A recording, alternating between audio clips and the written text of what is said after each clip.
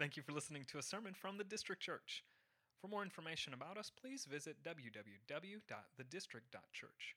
Additionally, if any of our sermons have brought encouragement to you, would you please let us know by emailing us at info@thedistrict.church. All right, gang. Acts chapter 4 is where we're going to be today. We're going to continue on in our series here in the book of Acts. Acts chapter 4, verse 23 through 31. We are now kind of finally getting on the back end of this story of the crippled man. So you're kind of probably thinking, like, literally, how long are we going to be on this topic of this crippled man?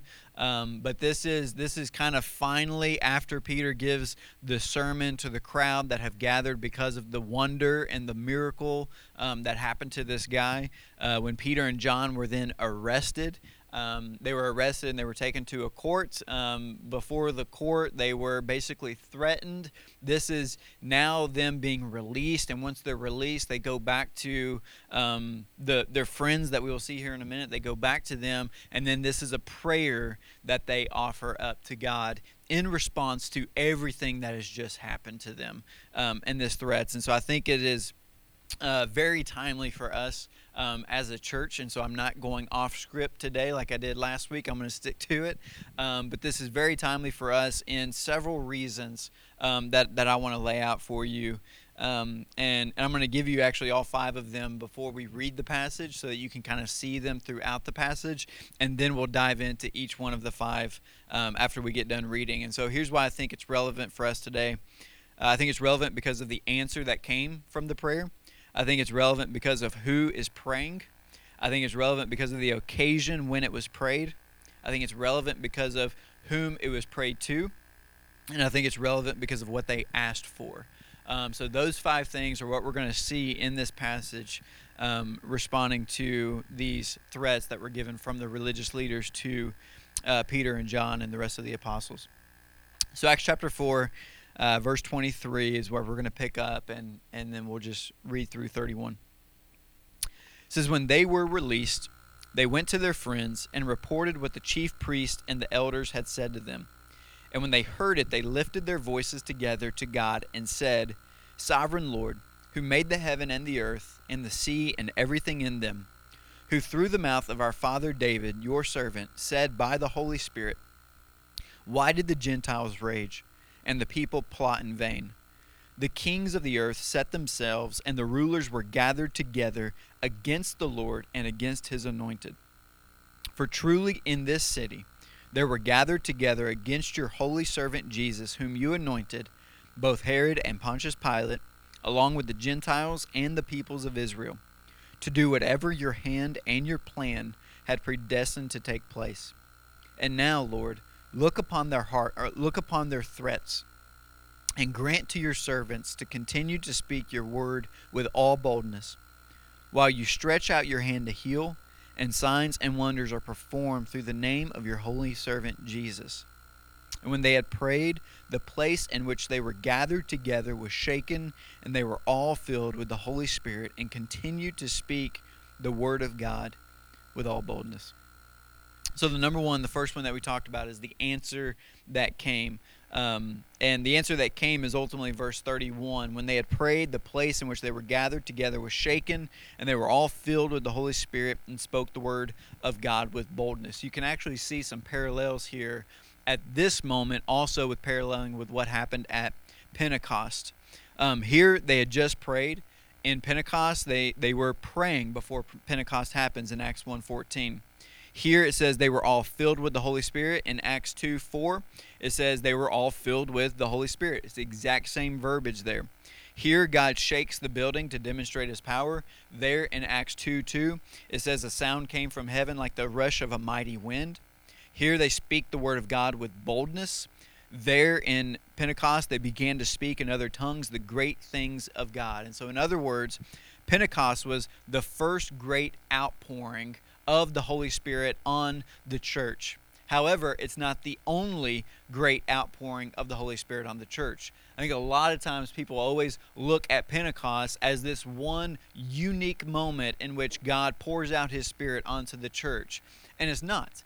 It is a unique moment. It is an extraordinary moment in which the Holy Spirit's poured out, but it is the beginning of multiple extraordinary moments in which the Holy Spirit is ultimately poured out to the church. Pentecost, the first great outpouring, happened. Here's another one. In both, God gives physical demonstrations of his power. In both, he gives the fullness of the Holy Spirit. In both, he releases open and courageous speaking. Whatever else Pentecost is, it's not unique as an outpouring of the Spirit to ultimately empower the church for the mission and witness that God has given to it. And so the blessing of Pentecost would happen in different ways and different measures, literally throughout the book of Acts, as well as throughout our entire church history. And so that's why I think it's relevant for us today, is because what happened in Pentecost and what happened to them is something that we can be praying for ourselves as the district church, as multiple churches here in Indianapolis, those that we are partnered with as well, other churches that we're not partnered with that are like-minded here in the city as well. Like, we want to see the Spirit of God poured out on the people of God here in the city, ultimately, so that we can see the same thing happen. The answer that came was that there was power given to them in order for them to continue on in the mission. And so I think that's relevant for us today, because this outpouring of the Spirit is exactly what is desperately needed in the church in America. I think way too many times we tend to kind of rest in our own prerogatives or our own skills, our own abilities, our own plans and strategies, and rarely ever do we look to the Spirit in order for the Spirit to come and do something extraordinary that we could not plan or that we could not do ourselves. And so I think this is why it's very, very important for us to do what Peter and John here are doing with the rest of the people, and that is coming to him in order to pray. And again, that leads into number 2. Who is praying here? Verse 23 says, when they, Peter and John, were released, they went to their friends and reported what the chief priests and the elders had said to them. Luke does not say here that they went to the other apostles. A lot of times I think that's kind of what people think in some ways, especially in kind of the church world, is that you've got the kind of the pastoral staff who are the holy ones, who God answers their prayers but doesn't answer other people's prayers. Like, if we really want to get something done or something from God, let's go to the Holy of Holies of those who are in certain types of leadership positions, because they've kind of figured this thing out called spirituality, and let's let them do the praying for us rather than everybody else. And what Luke is making a distinctive here is that is not the way that God works ultimately. God works through the people of God. It literally says he went to his friends, which means his own, his people. There's only two other places in Scripture that this is used, and one is Acts 24:23, where it says that Felix commanded that none of Paul's friends, or literally his own, would or should be prevented from attending to his needs. So he's saying anyone who's friends of Paul, who knows Paul, anyone who's Christians, like, let them come in and tend to my needs. And so this is empowering everybody who lives under the banner of the gospel, who lives under the banner of Christ follower, has the ability to be able to come to God in order to pray that he would outpour his Spirit on each one of us. And so it's relevant to us because there's not just someone with special rights and privileges, but every single one of us has this invitation to be able to come to God and pray for this to happen. It's not just waiting for the staff to get behind closed doors or the leadership team to get behind closed doors and pray and do something kind of spiritual and mature in order for God to then move through our church. No, it's our church gathering together in order to pray that the Spirit of God would be poured out among us. And so that's why I think it is relevant for us today. The number 3, when it was prayed. The prayer is relevant because of the occasion when it was prayed. It's following the threats of the religious leaders. Peter and John had just been released from custody. Verse 23 says verse 23 says that they told the other believers specifically what the chief priests and elders had said. Verse 29 clues us in on what this was. The believers pray, "Now, Lord, look upon their threats." So when they're coming back to their friends, they're then coming to their friends to kind of give them a report of what just happened to them when they were in the court, when they were arrested, when they were held in custody. They're coming to their friends and they're saying, here's what they were threatening us. And what they were threatening us is back in verses 18 and 21, which is demanding that Peter and John not speak or teach all in the name of Jesus. And verse 21 then says they go on and threaten them even further. So the occasion for this prayer, the circumstance, is a very dangerous threat against the preaching of God's word in the name of Jesus. There were extraordinary obstacles in the way of the spread of Jesus' name. And this is why the church is so urgent in its prayer. They do not assume that they can keep on and advance in effective ministry without the outpouring of the Spirit on them. They're coming to God, asking God to look upon the threats of these people, because what the threats of these people are is they're trying to snuff out the gospel. They're trying to take this Jesus movement that is now spreading amongst the people, and they want it to stop. And the way in which they want it to stop is by threatening the ones who are then spreading the message. And so the ones who are spreading the message, these apostles, these disciples, these first church believers, these first church community, they're literally going to God and saying, God, we need you. We desperately need you to pour out your Spirit upon us, because if you don't pour out your Spirit upon us, we don't know if we can keep doing this. So they need God to be able to come in and empower them to press on amidst the amidst the opposition and amidst the persecution that is happening to them. We face tremendous obstacles too. Persecution of Christians is a way of life in many countries of the world. Yeah, we don't necessarily feel it as much here in our westernized culture, because we're not threatened right now that anybody's going to come into this theater and just try to, handcuff me and drag me off stage. We're not threatened by that. We're not threatened by posting social media anything about the church or anything about Jesus, because we're in a culture that is, even though it's narrowing and even though the persecution is slowly increasing, and I believe will only increase over time, America is going to only increasingly become less and less Christian. And if you really want to, we are not a Christian nation, no matter what people think or say politically. We're not a Christian nation. And so it's only the religious freedom of us to be able to proclaim the name of Jesus is only going to continue to squeeze and get tighter and tighter and press in on us. Even beyond that, just looking at other obstacles, the anonymity of neighborhoods due to mobility. The reality of the way we live in our neighborhoods is not the way people used to live in their neighborhoods. The way people used to live in neighborhoods is front porch society. It's you knew your neighbors, you knew who was across the street. Those were the people in which you hung out with and did life with. Now we do it based on across the city or across the community or basically just in the spheres of influence or networks that we kind of walk around in. And so there's an anonymity of neighborhoods due to mobility. The entertainment industry that keeps people saturated with the world and numb to spiritual things. Guys, this is a persecution on the church, the fact that we are trying to keep up with the entertainment industry. That unfortunately, a lot of times churches are trying to match the entertainment industry by creating entertainment, thinking that that's ultimately going to bring people into the body. And I'm not saying that we try to be anti-entertainment. We want good music and we want good ministries and we want things that serve people in certain ways. But at the end of the day, just trying to just seeing the entertainment industry never is an answer for the longing of people's hearts and souls and what they're actually after.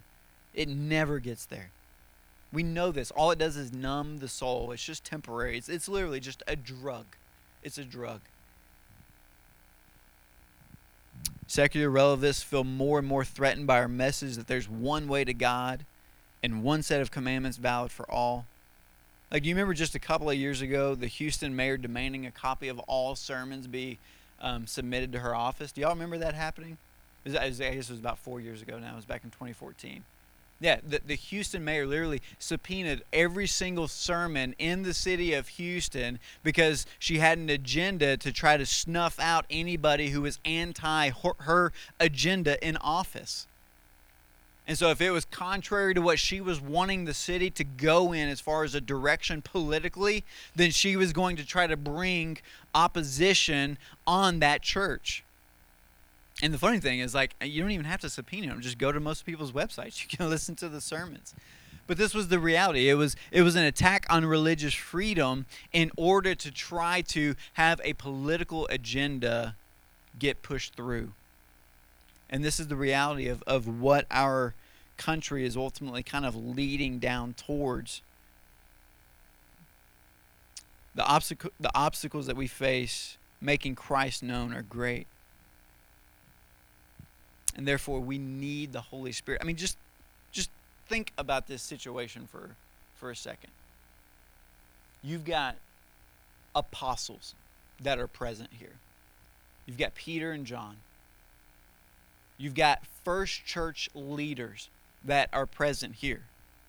One, including Barnabas, that we're going to see in the next chapters, who's also a part of this kind of quote-unquote staff of this church. Barnabas ultimately ends up going out with the Apostle Paul on his missionary journeys. I mean, you've got some of the elite of kind of our Christianity, our leaders, our founding fathers of this faith. And these guys, if they need to pray in order for God to show up and to do something among them that is going to then empower them to be able to continue spreading this message, how much more do we? 2,000 years removed from witnessing the resurrection with an increasing dependence upon our personally developed skills rather than spirit-filled gifts. I mean, we think about that all the times. Like, we even kind of, and to a thought, we even think through, hey, how is this person wired? All right, let's plug them into this ministry. How is this person skill set? Like, what do they do in their career, and how can we plug that into ministry? Rather than kind of stepping back and actually doing a spiritual assessment of the way in which God has ultimately wanted to gift them in order for them to serve in ministry. And so a lot of times we just look at kind of the competency from an external factor. And these guys who are competent in incredible ways within the church are looking at the Spirit saying, no, we desperately need the Spirit in this moment right now. Because we do not feel as though we can continue on because of these threats if we do not have the Spirit come and empower us. We're desperate for the Holy Spirit to be poured out on us, to increase our boldness, our affections, and our devotion to, ultimately, the Word of God, to be able to continue sharing and proclaiming the Word of God, which was what they were so concerned about. Number 4, this prayer is relevant because of whom it was prayed to. They're literally declaring who God is in this prayer. And it's actually remarkable that these Christians take 5 verses to tell God who He is, and then 2 verses to ask what they want from Him. Now, God doesn't need to be told who He is. God knows who He is, right? But the reason why they tell God who He is because they need to know who God is. They need to be reminded of who God is. They need to say, as verse 24 says, when they heard it, they lifted their voices together to God and said, Sovereign Lord, who made the heaven and the earth and the sea and everything in them. They need to be reminded, their appeal to Him as the creator of all things. They know that if God created everything in the earth and everything in the sea and everything in the heaven, then these elders, these priests, these rulers who are offering threats against them, they know that they are God's property and He can do with them as He pleases. They're His creation. And so if they need something dealt with God's creation, they're going to go to God Creator and say, God, will you deal with this situation? Because we don't know how to handle them. We don't know what to do here. Second, they say that God is the one who is ruler of all. And this one's a difficult one. Ruler of all, even the deeds of evil men. He brings to nothing the rage of the Gentiles, and He empties the plans of His adversaries. They say this by quoting Psalm 2 in verses 25 and 26. and then by showing that the psalm was fulfilled in the way God was in control when evil men killed Jesus. Listen to it. Verse 27, for truly in this city there were gathered together against your holy servant Jesus, whom you anointed, both Herod and Pontius Pilate, along with the Gentiles and the peoples of Israel. That's the conspiracy of the nations mentioned in Psalm 2. Verse 28, to do whatever your hand and your plan had predestined to take place. That's how God turned their rage into a vain thing and then accomplished his saving purpose. God literally took the sins of humans towards another human, and in his sovereignty and in his control flipped it up on itself to actually accomplish the very thing that they didn't want to happen. The reason for them murdering Jesus was because they wanted Jesus to stop. And in them murdering Jesus, what they were actually doing was exercising the entire plan of God for Jesus to be slaughtered. And in him being slaughtered and resurrected, now it's flipped on themselves, and the entire Christianity has been now empowered by the death of Christ. So the very thing that they set out to accomplish ultimately accomplished what God wanted to happen. This is him being sovereign over all things. In other words, just like the psalm says, why do the Gentiles rage and the peoples imagine a vain thing? Their rage comes to nothing and their imagination is empty, because God rules even over the sinful deeds of men and causes them to backfire on them. Jesus is risen, and the stone which the builders ultimately rejected, and we talked about that a couple of weeks ago, the stone that they rejected has now become the head of the corner. I mean, literally, as these rulers, these elders, like, these aren't just some random people in Jerusalem looking to kill some guy. Like, these were the leaders of Judaism. These were the leaders of God's chosen people. And these were the quote-unquote builders of God's house. They were the ones who were put in place in order to bring about the entire system and structure in which God was going to redeem the world. They're the builders. They're meant to look at all the people in place here and figure out in which ones they're going to place in order for this family to be built. And when it came to Jesus, they looked at Jesus as a brick and said, absolutely not. He is not going to be a part of this house in which we are building. And they took that brick and they threw him out into the dump. And then God came down. And when he came down, he looked at that brick that was thrown out and that was buried. And he picked it up after 3 days. And not only did he use it as a part of the house, but he then placed it in the corner of the house, which was then going to define every single brick that was put into the house. It was going to be the defining relationship, the defining piece in the puzzle in which everything else looks to in order to have direction, in order to have purpose, in order to have placement of where it was ultimately going to be. This is Jesus, and this is God's sovereignty at work at the cross of Christ. And it's an incredibly difficult thing to look at when it comes to responsibility. Like if you were to put a prosecutor on this case, or just a detective on this case, and tried to look at who's responsible for the death of Jesus, it's nearly impossible to place the blame on somebody. Because what you're going to look at is you're going to look at these religious leaders. You're going to look at, okay, let's just look at it. Herod and Pontius Pilate. Herod was one who mocked Jesus, who threatened Jesus, who made fun of Jesus, who persecuted Jesus, and then sent him back. You have Pontius Pilate, who says, I don't really want anything to do with this, and so I'm just going to condone whatever it is that you want, Jews, and so you know best for your people, so you figure it out, and so I'm just going to turn him over to you. So you have Pilate, who is condoning this as well. You have the Gentiles, who actually are the ones who then execute Jesus, because Jews were not allowed to actually perform executions in this period, so they have to turn it over to the Romans in order for the Gentiles to then come and actually crucify him. And then you have the people of Israel who are standing by chanting, yelling, crucify him, we're offering him up to you. And so you have every single one of them who have a responsibility at the murder of Jesus. But then you have Jesus himself who says, no one takes my life, I lay it down. So you have Jesus going to the cross saying, no one killed me, I laid my life down on the cross. And then you have God, the Father, who is saying that all of this, do whatever is at his hand and his plan, that he predestined to take place, that the Father willed in order for Jesus to be crushed, that the Father offered up his Son as a sacrifice. All of this is taking place in order for the gospel to be birthed into our world. And so this is absolutely important for us because, again, this is a prayer. All this is prelude to asking for the outpouring of the Holy Spirit.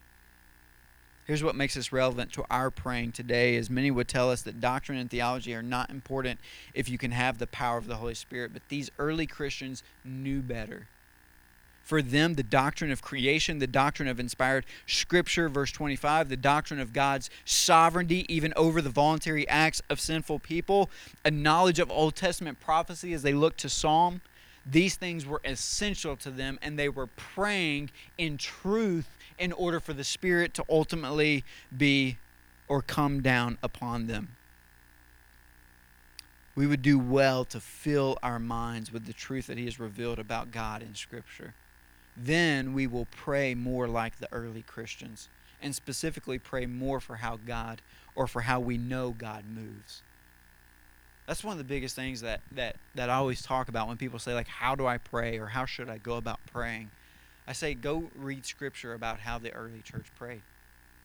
Look at the prayers in Scripture of how people saw God for who He is and seeing God for who He is, having a knowledge of God, having a knowledge of how God works and operates, then leads you into praying for how God is going to work and move and operate in our culture and society today. God is unchanging. Yes, our society and our culture is changing and ever-changing every single day. But that does not mean that the way in which God is ultimately working to redeem, reconcile, mature, conform His people to the image of Christ is not changing. The way in which God redeems today is the exact same way in which He redeemed 2,000 years ago. It's just a different set of circumstances. It's a different set of entertainment. Lust looks a little differently today versus lust 2,000 years ago, but it's still lust, and God's answer to it is still the exact same. His answer to greed, His answer to envy, those things are still running rampant as they were 2,000 years ago, as they were 1,500 years ago, as they are today. They just look circumstantially a little different. So it's getting to the root of the issue in which we're praying for the Spirit to come and answer, that then changes our heart and our affections and our desires, that then ultimately lead out in the way that we now actually steward those things in which are around us. So doctrine and theology are absolutely important because it helps guide us in how we are to pray to God for the Spirit to be poured out to us. And number 5, the last one, what was asked? This prayer is relevant because of what was asked. Verse 29, they arrive at their request. Lord, look upon their threats. That's their first request. It means take note, Lord, what is at stake in their threats. They have commanded us to not speak of your Son's name anymore. That's what's at stake here.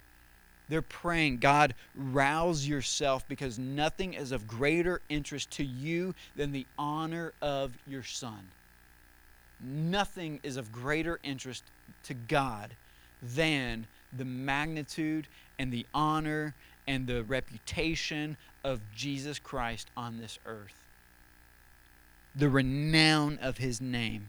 So they're praying, Lord, rise up, take note, look at their threats. This is what their threats is they're trying to snuff out Jesus, and we want Jesus to be made known. And so give us the Spirit of God to make Him known, to make Him spread rapidly. Verse 29b says, "Grant to your servants to continue to speak your word with all boldness, while you stretch out your hand to heal, and signs and wonders are performed through the name of your holy servant Jesus."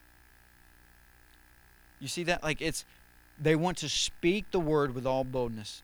They want God to stretch out his hand in order to heal and for signs and wonders to happen.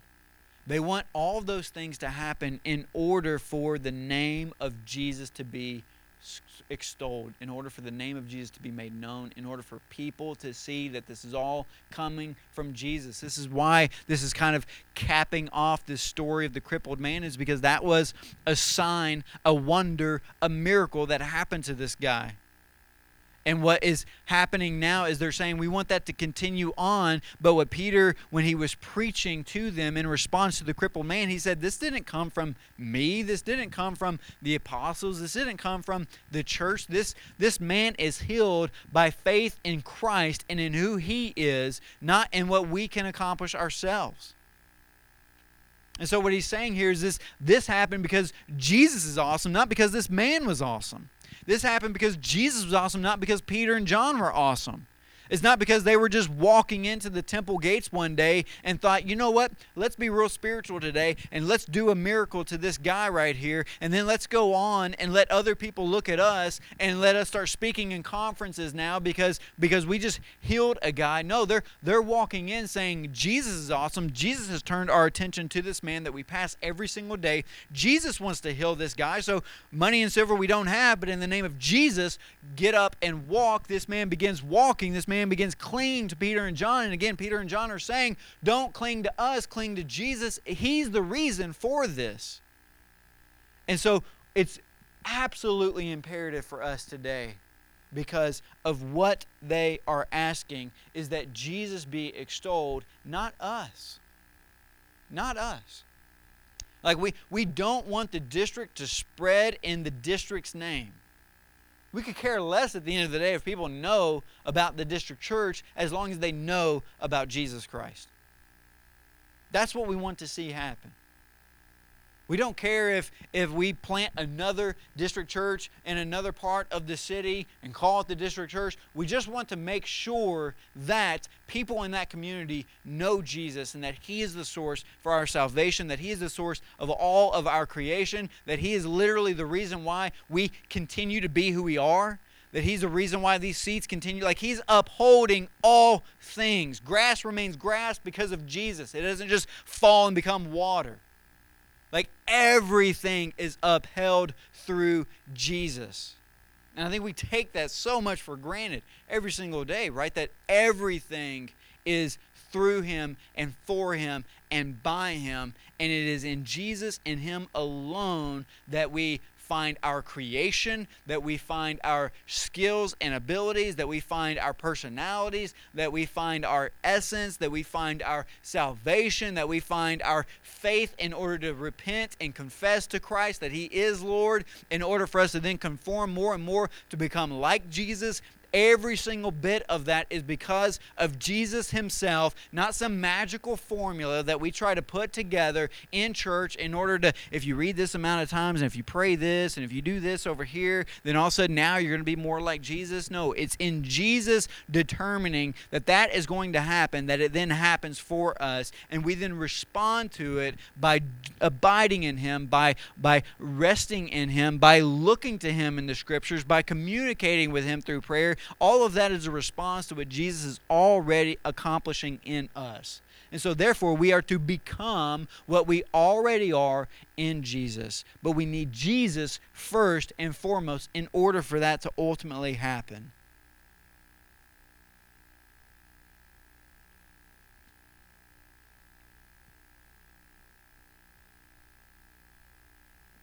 So let's get after Him.